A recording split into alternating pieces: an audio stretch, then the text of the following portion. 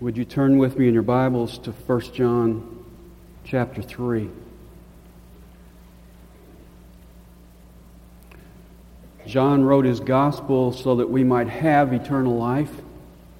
He wrote 1 John so that we might know we have eternal life. And perhaps nowhere is that more evident than in the passage we're going to look at today. John's design for us is to know. And the key verse of this chapter is verse 10. It says, "By this the children of God and the children of the devil are obvious. Anyone who does not practice righteousness is not of God, nor the one who does not love his brother." Now, all humanity in the sight of God is divided into two classes. There's not one class, even though you hear people so often say we're all children of God. And there are not three classes. There are not the divine and the devilish and then all the rest of us, the morally neutral. There are two and only two classes of people. And that's why the question is, who is the child of God and who is the child of the devil? And how do you tell them apart? Well, John says it's obvious. You can pick them out by looking at two things, two tests. The moral test, righteousness, and the social test, love. Do they obey God, and do they love their brother? And John expands on these two tests in this third chapter. Prior to verse 10 and verses 4 to 9, he talks about the test of righteousness. After verse 10, in verses 11 to 24, he talks about the test of love. This morning we're going to look at the moral test, righteousness, in verses 4 through 9. And in these verses, John gives us three reasons why the children of God are characterized by righteousness. Three reasons why the children of God are not characterized by sin. And those three reasons are, number one, because of what sin is. Number two, because of what Jesus has done. And number three, because of what we are. First of all, because of what sin is. Verse 4. "Everyone who practices sin also practices lawlessness, and sin is lawlessness." Now, what is sin?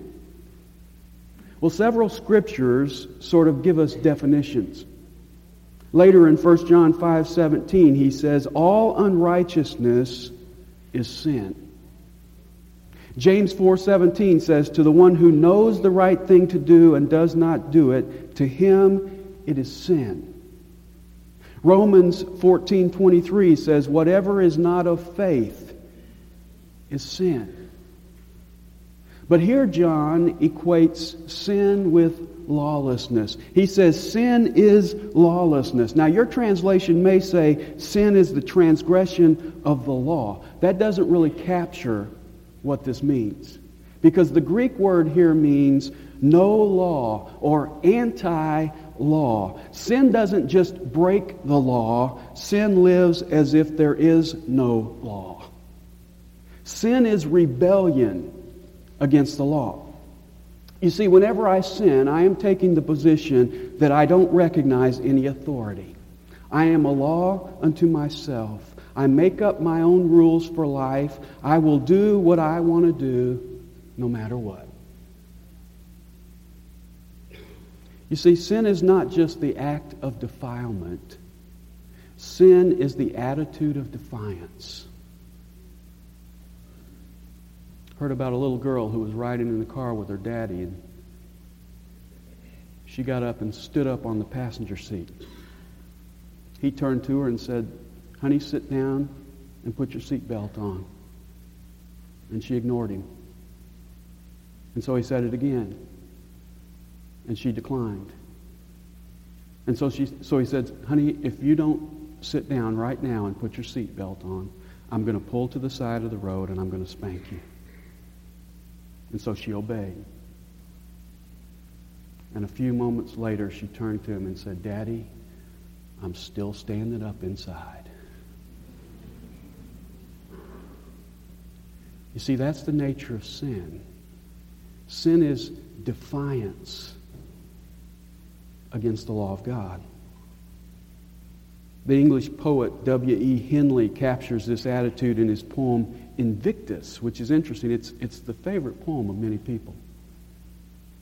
"Out of the night that covers me, black as the pit from pole to pole, I thank whatever gods may be for my unconquerable soul. In the fell clutch of circumstance, I have not winced nor cried aloud. Under the bludgeonings of chance, my head is bloody, but unbowed. Beyond this place of wrath and tears looms but a horror of the shade, and yet the menace of the years finds and shall find me unafraid. It matters not how strait the gate, how charged with punishment the scroll. I am the master of my fate. I am the captain of my soul." That is the attitude behind sin, because sin is lawlessness. Sin lives as if there is no law. Now just imagine taking that stance in regard to the laws of our government. You say, "I recognize no laws. No one tells me what to do." And so you bomb banks and you hijack airplanes and you ignore traffic signals. What are you really doing? You are living as if there is no law, which is really living as if there is no government. You see, when you do that with the law of man, that pattern applies. But John is talking here about the law of God. And that same pattern applies. When I defy God's law, when I rebel against God's law, what am I really doing? I'm living as if there is no law, which is really living as if there is no God. You see, when you choose to practice sin, you are committing practical atheism. You are saying, "I respect no law, I recognize no authority, I acknowledge no God." Sin is lawlessness. Now, can that be the thing that characterizes the life of a child of God? John says, no. You see, a Christian, rather than defying and disregarding God's law, will desire and delight in and love God's law. He will say with the psalm writer in Psalm 119, "The law of thy mouth is better to me than thousands of gold and silver pieces. Oh, how I love thy law. It is my meditation all the day. I hate and despise falsehood, but I love thy law. I long for thy salvation, O Lord, and thy law is my delight." And so the first reason why the child of God doesn't live in sin is because of what sin is. And then there's a second reason the child of God doesn't live in sin, and that is because of what Jesus has done. Look at verse 5. And this is the message, verse 5, I need to turn the page. "And you know that he appeared in order to take away sins." Now, the passage we looked at last week looked forward to Christ's future appearing. In chapter 2 and verse 28, we read, "When he appears." In chapter 3, verse 2, we read, "We know that when he appears." That passage is looking forward to his appearance. This passage is looking back to his first appearance. Verse 5 says, "You know that he appeared." Verse 8 in the middle says, "The Son of God appeared for this purpose." You see, John not only wants us to look forward to the second appearing of Christ, he wants us to look back to the first appearing of Christ. He not only wants us to look forward to what Christ will do someday, he wants us to look back to what Christ did do. So the question is, what did Christ do the first time he appeared? Well, if you ask people why Christ came, you'll probably get a number of answers. Some people will tell you that Christ came to reveal what God is like. And while that's true, that He did come to show us what God is like, that was not the real reason He came. Some people will tell you that Christ came to give us an example of how we ought to live. And while it's true that He gave us an example of how to live, that's not the real reason that He came. Others will tell you that Christ came to show us just how much God loved us. And while it's true that He showed us love beyond any love we had ever seen, that's not the real reason He came. See, John tells us the real reason He came in verses 5 to 8. And he tells us that Jesus came to do two things. First of all, to take away sins in verses 5 and 6. Look at verse 5 again. And you know that He appeared in order to take away sins, and in Him there is no sin. His whole purpose in coming was to take our sins away. That's what the angel told Joseph before Jesus was ever born in Matthew 1:21. You shall call His name Jesus, for it is He who will save His people from their sins. He came to take away sins. Now, how did He accomplish that? Well, 2 Corinthians 5:21 says He became sin for us. Your sin and my sin was placed upon Him. He became our sacrifice. He is the Lamb of God who takes away the sin of the world. And that's why John adds in verse 5, and in Him there is no sin. In order to bear our sin, He had to be the sinless, spotless Lamb. He had to be the perfect sacrifice. And so the first thing Jesus came to do was to take away our sins. You say, well, what does that mean to me? I mean, what is John's point? Well, his point is in verse 6. He came to take away sins, verse 6, no one who abides in Him, the one who has no sin and who came to take away sin, no one who abides in Him sins. And no one who sins has seen Him or knows Him. Now, those are absolute statements. John says, no one who sins knows Christ. What's he saying? Christians don't sin. Now, before you raise your hand and point out one who does,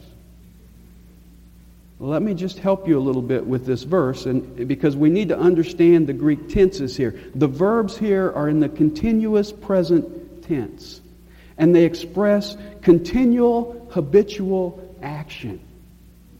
You could translate this verse this way. No one who is continually, habitually abiding in Christ will continually, habitually be sinning.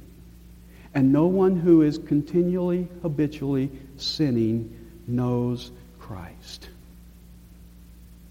You see, a Christian as a habit of life is abiding in fellowship with Christ. And while sin may at times enter his life, it's the exception rather than the rule. Sin is not a habit with the believer. Now, obviously, a believer will sin. But John is saying that the pattern of a Christian's life will not be continually toward sin. And when that is the case, John says that person has never seen Him or known Him. That person does not have a relationship with Him. No matter what they claim, if their life is continually, habitually a pattern of sin, John says they were never saved. Because you see, that life contradicts the very thing Jesus came to do, and that was to take away sins. And then he gives a second reason Christ came. And that is to destroy the works of the devil in verses 7 and 8. Notice verse 7. Little children, let no one deceive you. The one who practices righteousness is righteous just as he is righteous. Don't let anybody come up and put their arm on your shoulder and say, that's okay, everybody's doing it. And anyway, it doesn't really matter how you live your life. John says, don't let anybody deceive you. Because the one who is really righteous will practice righteousness. How did people in the first century know that Jesus was righteous? He practiced righteousness.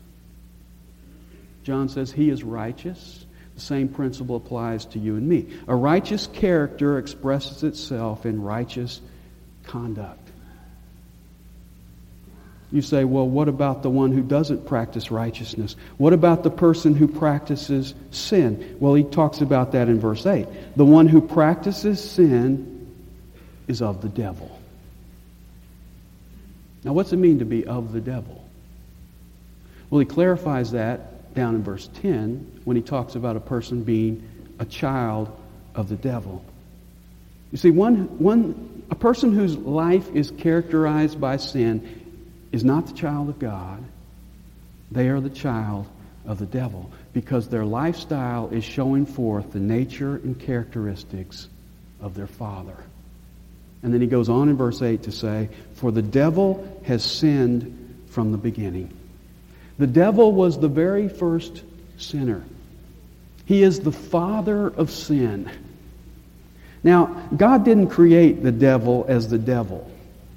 God created him as an angel. His name, in fact, was the star of the morning. He was beautiful. He was intelligent. He had great responsibility, but he chose to rebel. And we have a description of that rebellion in Isaiah chapter 14. If you want to just turn back there. Isaiah chapter 14 and verse 12.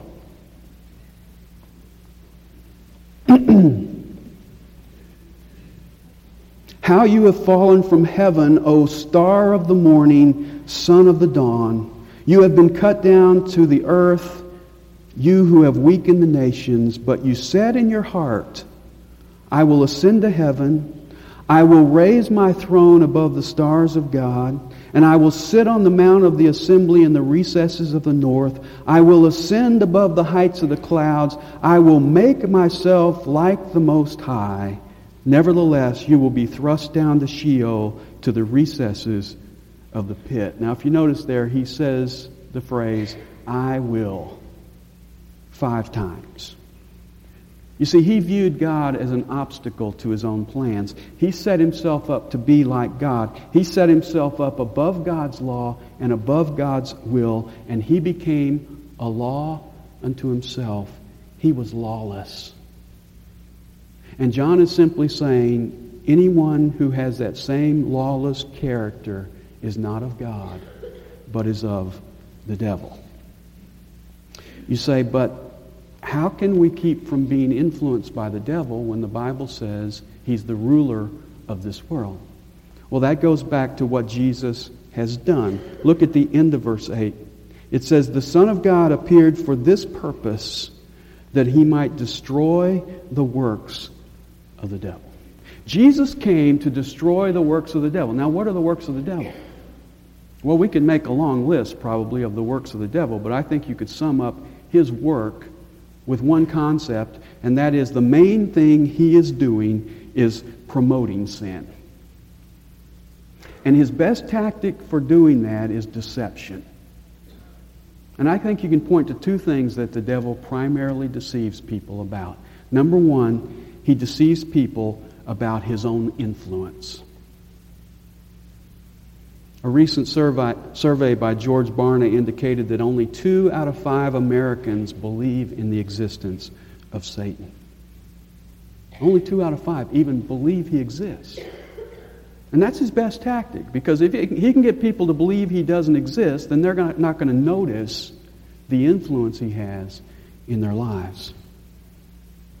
I like what D.L. Moody said. He said he knew that the devil was real for 2 reasons. First, because the Bible says so, and second, because he had done business with him.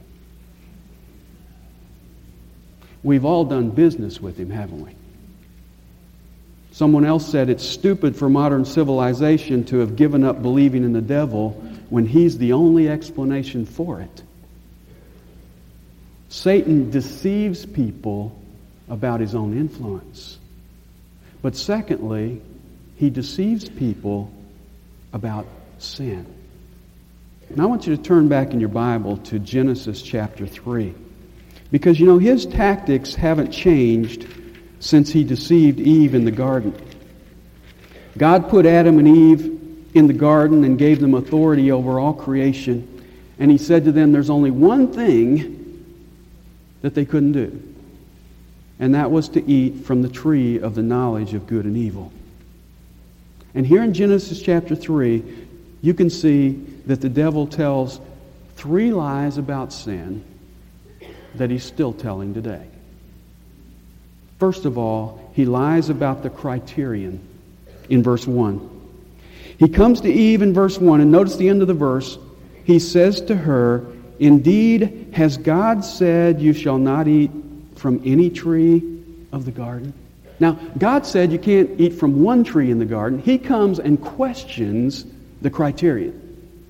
He says, did God say you can't eat from any tree? You see, he confuses where the line is drawn by God. And that's his tactic. And when you look around today, you find people, even church people, debating what is sin and what is not. Why is that? Because Satan is influencing that. He is telling lies about where God has drawn the line on sin. And so he lies about the criterion. Second of all, he lies about the consequences. Eve says, God says if we sin, we'll die. And in verse 4, Satan says, you surely shall not die.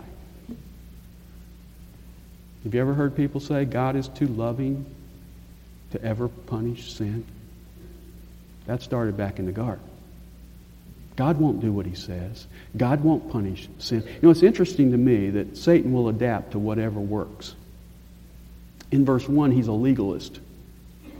Everything's a sin. In verse 4, now he has liberal theology. He says God's not going to do what he says. He'll adapt to whatever sells. And so he lies about the criterion, he lies about the consequences, and thirdly, he lies about the culmination. He says in verse 5, if you sin, you will be like God. He tells us that sin is the road to ultimate fulfillment in life. And so he lies about the criterion where God draws the line. He lies about the consequences. God's not going to really punish sin. And he lies about the culmination. Sin is your road to fulfillment.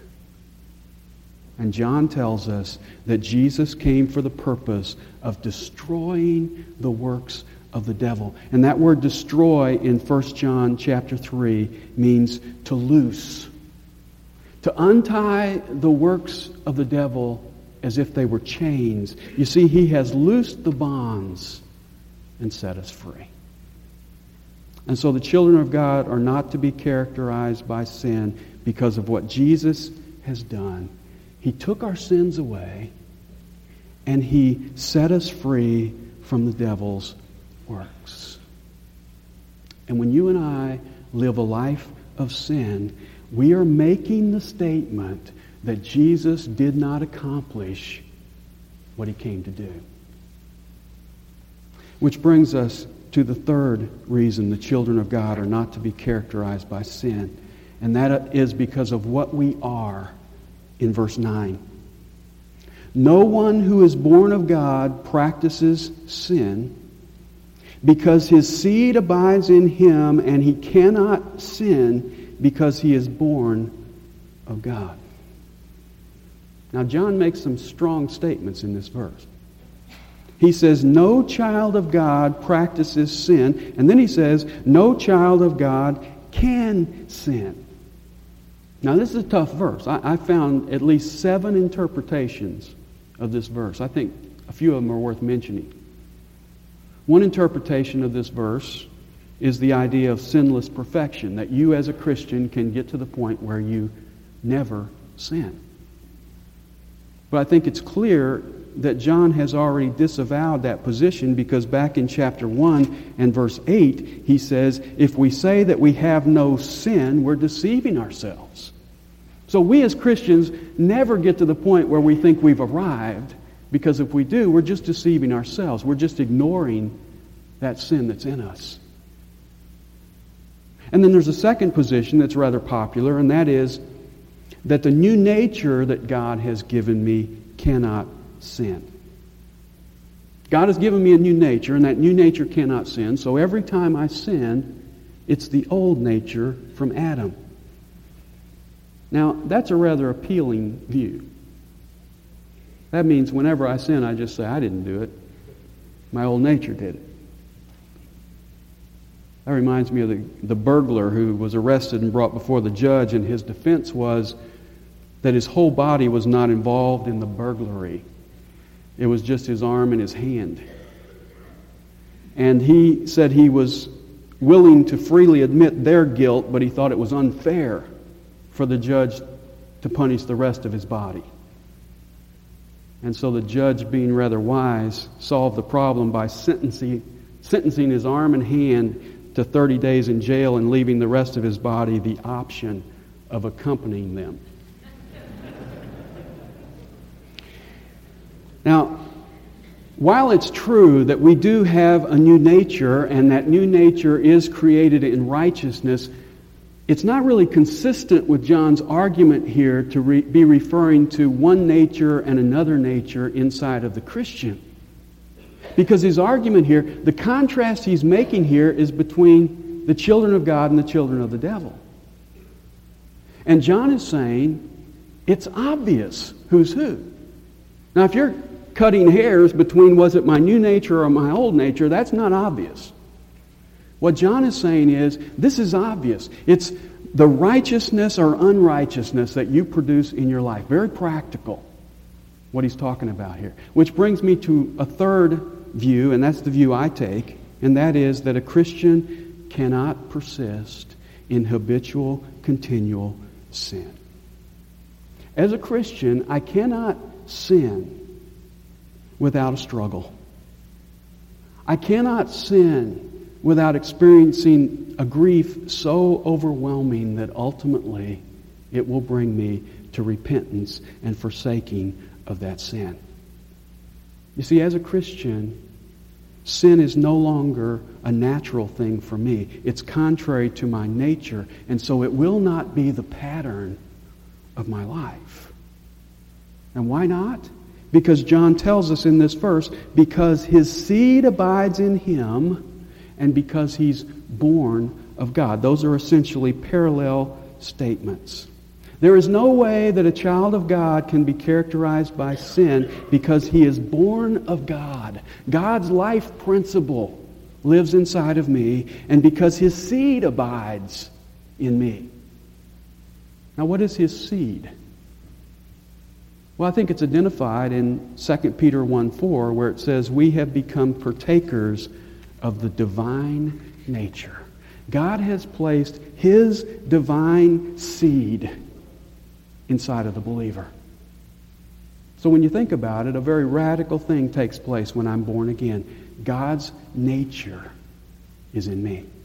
And that gives me a thirst for righteousness and a hatred for sin. It gives me a desire for God's will that replaces that desire for lawlessness. Philippians chapter 2 and verse 13 says, for it is God who is at work in you both to will and to work for his good pleasure. Both to will, that's the desire, and to work, that's the power. God gives you both the desire and the power to accomplish his will. So whenever a Christian sins and says, I can't help it, that's a lie. But I want you to notice something. He says, it's a seed in you. The divine nature comes inside of you as a believer as a seed. And what does a seed do? It grows. And so it's a gradual process. It's sometimes subject to setbacks, and yet surely and steadily it will attain to full fruition. And John is simply saying that the fruit of that seed, righteousness, will be evident in the child of God.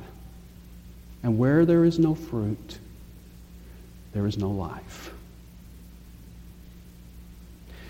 So John gives us 3 reasons why the children of God are not characterized by sin. Number 1, because of what sin is. it's lawlessness. It's defiance against the law of God.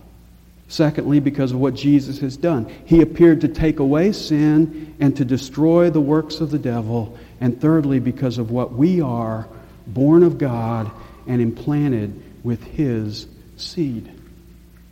And so when we come to verse 10, John says, "By this the children of God and the children of the devil are obvious. Anyone who does not practice righteousness is not of God." John says it's obvious because the bottom line is righteousness. Now maybe you're sitting here today and you realize that the continual, habitual pattern of your life is sin.